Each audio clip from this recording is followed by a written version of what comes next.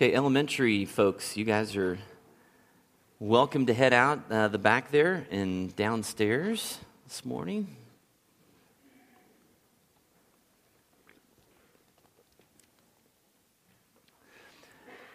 Well, if you didn't make it last Sunday, or if you did, you'll know what I'm talking about. You can always go online and catch up on where we are. But we watched the first part of a video titled Wonder. And we talked about the tension that we live in as followers of Christ, because scriptures clearly tell us to grow up in our faith and our maturity. They're not meeting today. Okay, middle school, you guys can go too.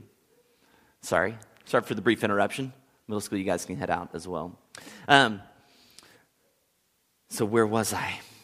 Let me start over again, just with that one point. Okay. So Scripture clearly tells us that on the one hand, we are supposed to grow up and mature in our faith and our character, while at the same time it tells us that we're supposed to grow younger with childlike faith as well. We looked at a verse in Mark chapter 10 where Jesus says, if anyone who will not receive the kingdom like a little child will never enter it. And we observe that in church most of the time, the balance seems to be tipped towards the side of that growing up and maturing. To the point where, we can lose a lot of this sense of our ability to experience God with a childlike wonder, which causes us potentially, in the video I talked about last week, to lose our ability to pray and to love. And so I asked you last week to consider a few questions as I sent you on your way. We talked about what is it that children have that I've lost? And so then what do I need to grow into? Or what do I need to recover? And it's been exciting. I've had a few conversations with my staff and some folks in my small group this week to see some of you guys that have taken that challenge to kind of re-engage the world like a child. Some folks just went on their lunch break this week and just went for a walk and just tried to be attentive to what God's doing out there and just maybe a little bit more attentive to creation. People told me about they went on nature hikes with their kids and got a lot more messy and wet than they really were comfortable with, okay? Or maybe just paid a little bit more attention to relationships, holding their baby when they put them to bed at night and just enjoying that moment and just basically trying to re-engage and recapture a bit of their childlike heart. So way to go, those folks who did that. And at the end of the video last week, though, there was a very important word mentioned that's going to kind of set the stage for our conversation here the next couple of weeks.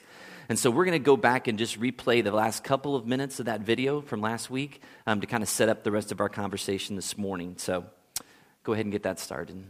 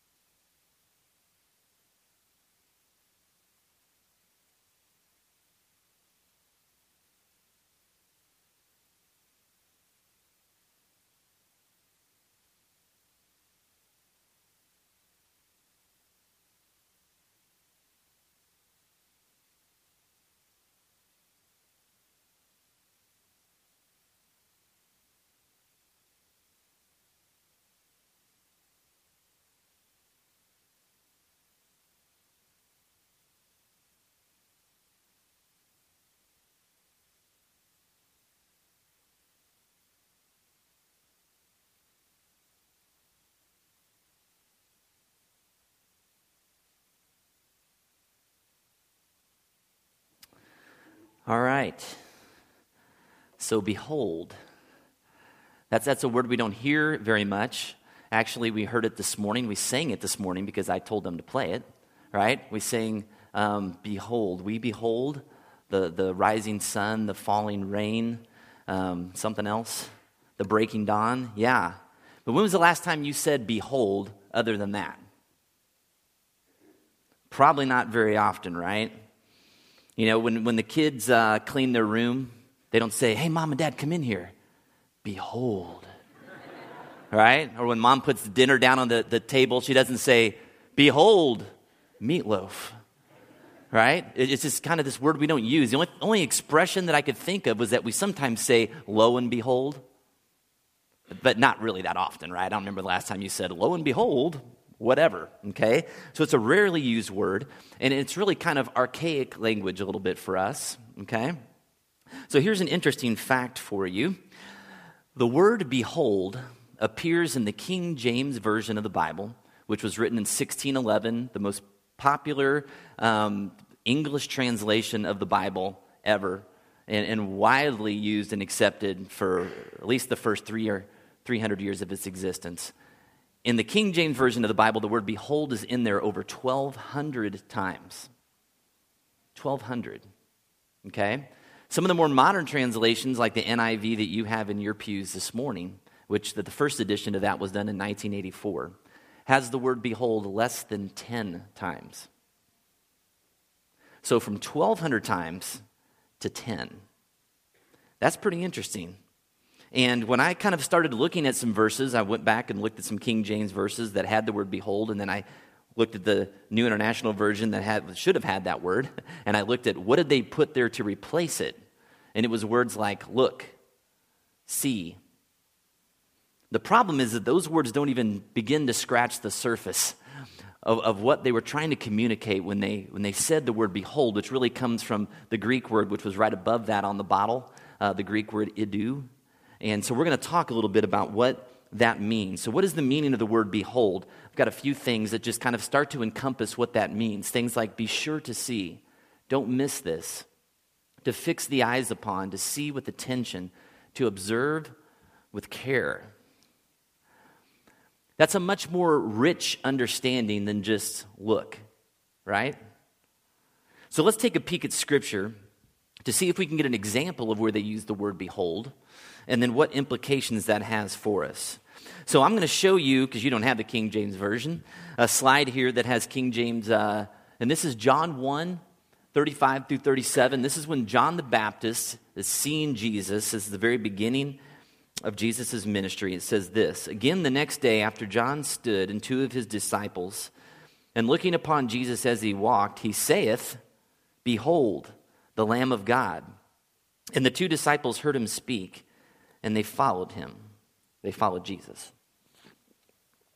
So on the one hand, we're certainly thankful for modern translations, right? So we don't have to say he saith all the time, okay? But with that, with the loss of that, we also lose words like behold.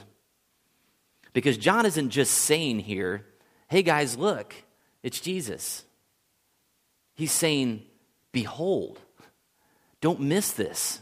Fix your eyes on it. Observe with care. Jesus, the Lamb of God. I mean, it's a totally different understanding. The claim was true either way. Jesus was the Lamb of God. But John wants them to behold that truth. And beholding something takes on a completely different posture. Okay?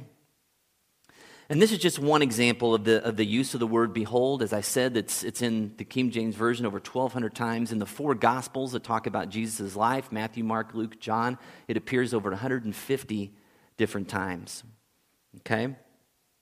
So, time and again, the biblical writers, inspired by God, wanted us to behold what was happening, to behold what was true. So let me give you another example from Scripture where this is used, and this is from the scene where folks go to see the empty tomb after Jesus is resurrected and he's gone. This is from Matthew chapter 28. Again, this is the King James Version. It says this. In the end of the Sabbath, as it began to dawn toward the first day of the week, came Mary Magdalene and the other Mary to see the sepulchre. It's a fancy word for cave, I think. And behold, don't miss this. Be sure to see this. There was a great earthquake. For the angel of the Lord descended from heaven and came and rolled back the stone from the door and sat upon it. His countenance was like lightning, and his raiment white as snow. And for fear of him the keepers did shake, and became as dead men. And the angel answered and said unto the women, Fear not ye, for I know that ye seek Jesus, which was crucified. He is not here, for he is risen. As he said, Come see the place where the Lord lay. And go quickly and tell his disciples that he is risen from the dead, and behold, he goeth before you into Galilee. There shall ye see him. Lo, I have told you. And they departed quickly from the sepulchre with fear and great joy, and did run to bring his disciples word. And as they went to tell his disciples, behold, don't miss this. Fix your eyes upon, observe with care. Behold, Jesus met them, saying, All hail. And they came and held him by the feet and worshiped him. Now, right there in that passage where it says, Behold, Jesus met them, in the NIV it says, Suddenly Jesus met them. Which doesn't really tell the listener anything about the way they're supposed to view or experience this event, right? The writer here is saying, listen, guys, behold, this is unbelievable, right? The guy that was in the tomb that we thought was dead is risen, he's gone, and all of a sudden now he appears and he says, here I am. Like, that should make you kind of stop and think a little bit. Not just suddenly there was Jesus, but behold. Fix your eyes upon this, right? In the video, Evan is asked to taste the knowledge of wine. So he licks the book about winemaking, right? And he says, tastes like book. And it says that's what knowledge, apart from experience, apart from appreciation, tastes like. Blah, right? And in many ways, Scripture without behold tastes kind of blah, because it loses its flavor and its weight in a lot of ways. So I was researching this word behold, and I came across this interesting blog post where this guy was asking the question. He's writing and he says this. He says, if you were asked to summarize the Bible in one word, what would that one word be? What word would best describe the whole message of the book? And so he chooses the word behold. And here's why. He says, to behold for the Christian is to look to God, to Jesus, and to the Holy Spirit to see, observe, comprehend his will and ways through his word, the Bible. It means we have a choice to behold or not to behold. It represents a responsibility that is our part in the Christian walk. We behold the ways of God, then behold our own lives. As a result of that beholding, we seek to align ourselves more and more with that which we are beholding. Behold is a responsible word. It is a call to keep our eyes open, to make sure we are seeing and hearing clearly and accurately so we can make those decisions that will glorify God. Behold is a prophetic word. It beautifully describes someone who is focusing on pleasing their master. Why is it that there is so much spiritual blindness today? People have not taken the time to behold the truth.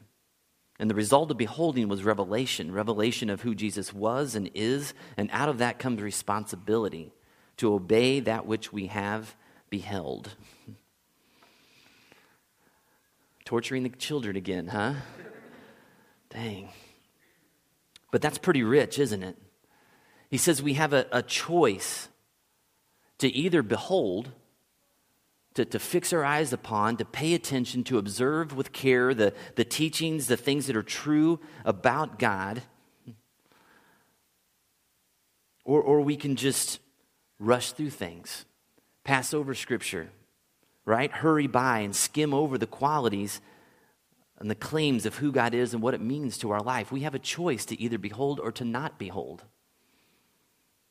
And the reason why we often rush through the Word of God or become disinterested in the wonder of creation is because beholding represents a responsibility, he says. He says once we've taken time to behold the ways of God and then we behold our own lives, he says at some point we've got to begin to aligning those two things more and more.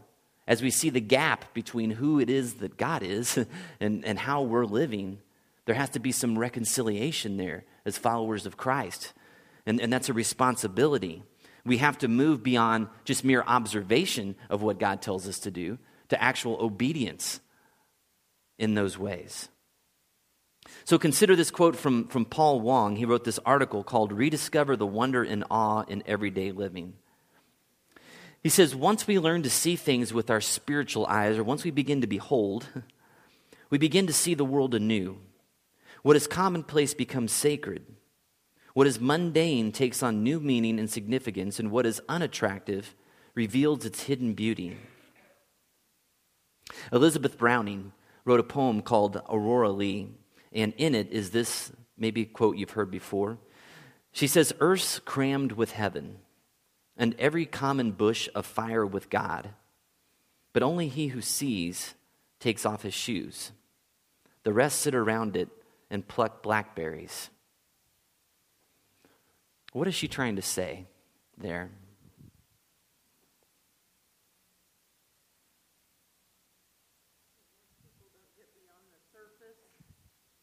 Okay. And they just take the benefit from it and don't go any further. Okay. Most people don't get beyond the surface of things. Yeah. Don't go any further. What else? Yeah.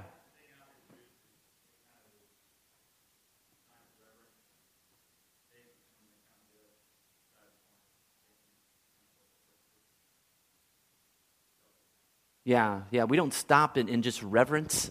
Like it says, realize that we're on holy ground all around us, each and every day. The people that we interact with, creation, the changes that are happening in people's lives. We just want more stuff for ourselves. What else? Anything else?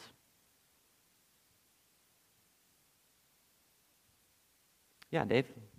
Well, the blackberry is kind of just taking what the person give us, instead of appreciating what it is.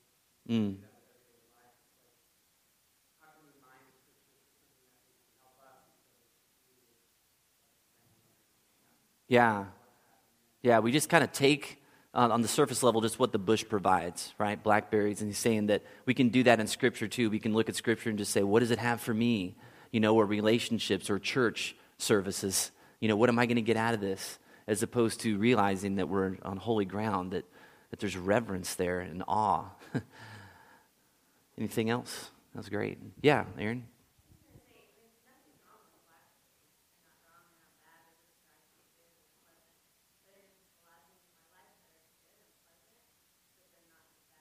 Mm-hmm. Yeah.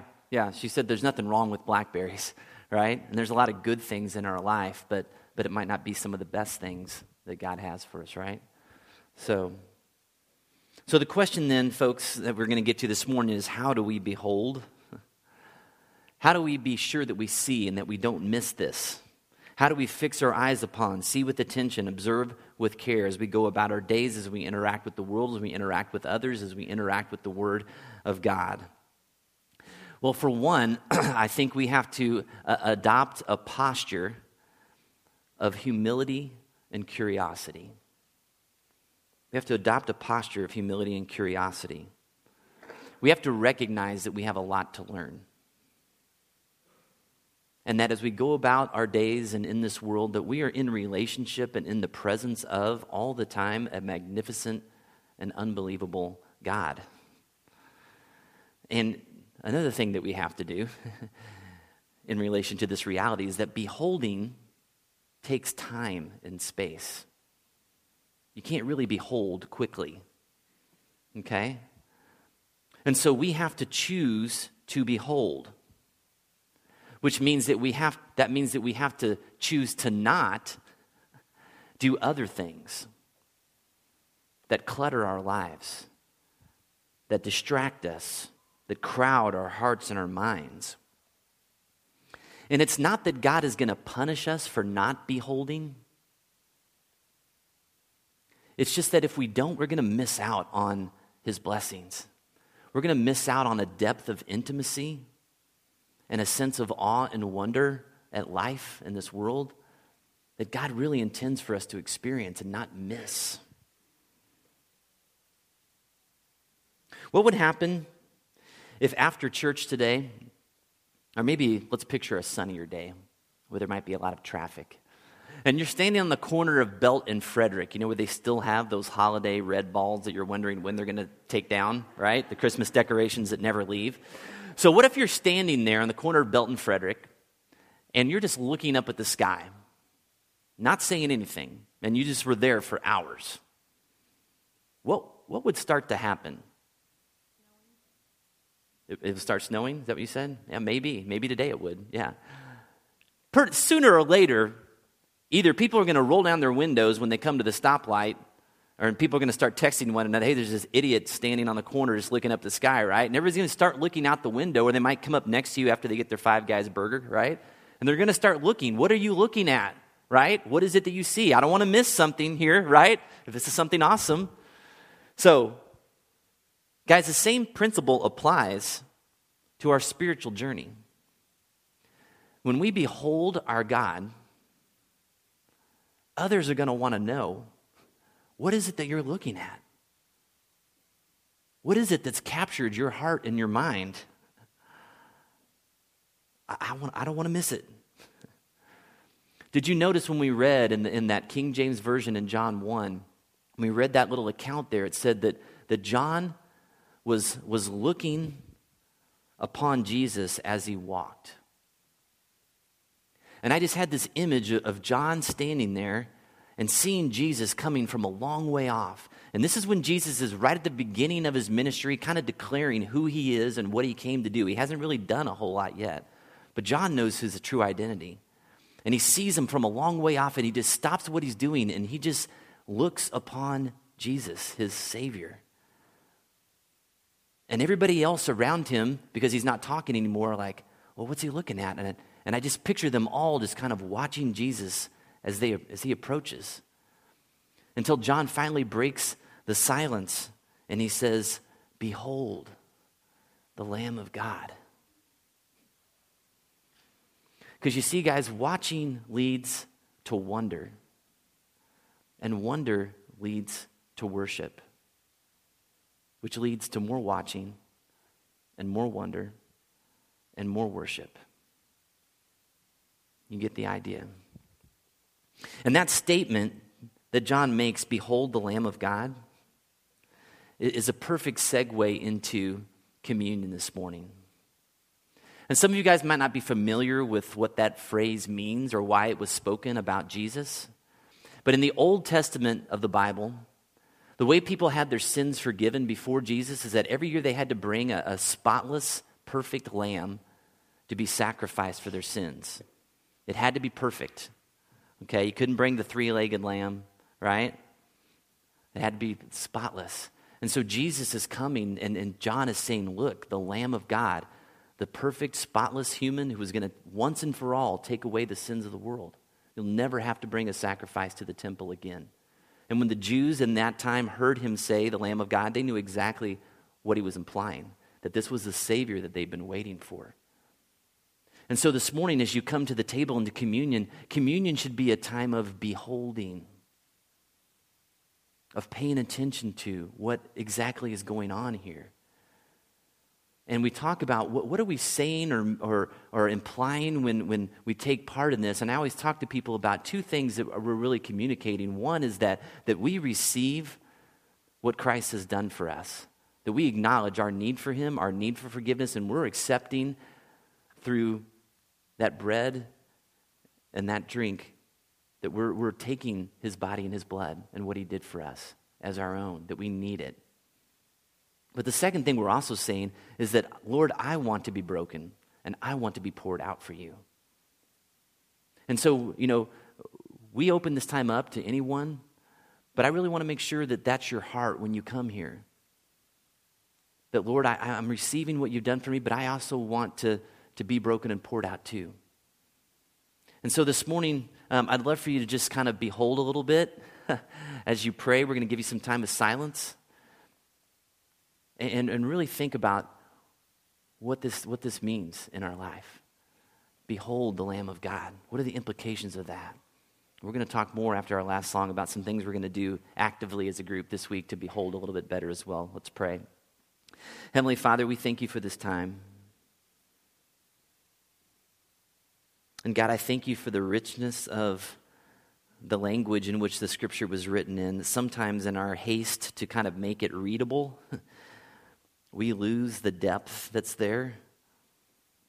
We lose words like behold, which imply so much more than what we often read now. And God, everything that we've been talking about the last couple of weeks about paying attention to wonder, to having a childlike heart. You know, kids don't go around with stopwatches and wristwatches and alarms telling them where they got to be and what next appointment they have. They lose sense of time. And Lord, that we would have this sense of just space in our life, that we would allow ourselves to behold some things. So God, help us to be mindful of the fact that beholding is a choice and carries with it some responsibility, Lord, to obey the things that we've read. So just speak to us this morning as we just create some space and really focus on what it means to behold the Lamb of God this morning.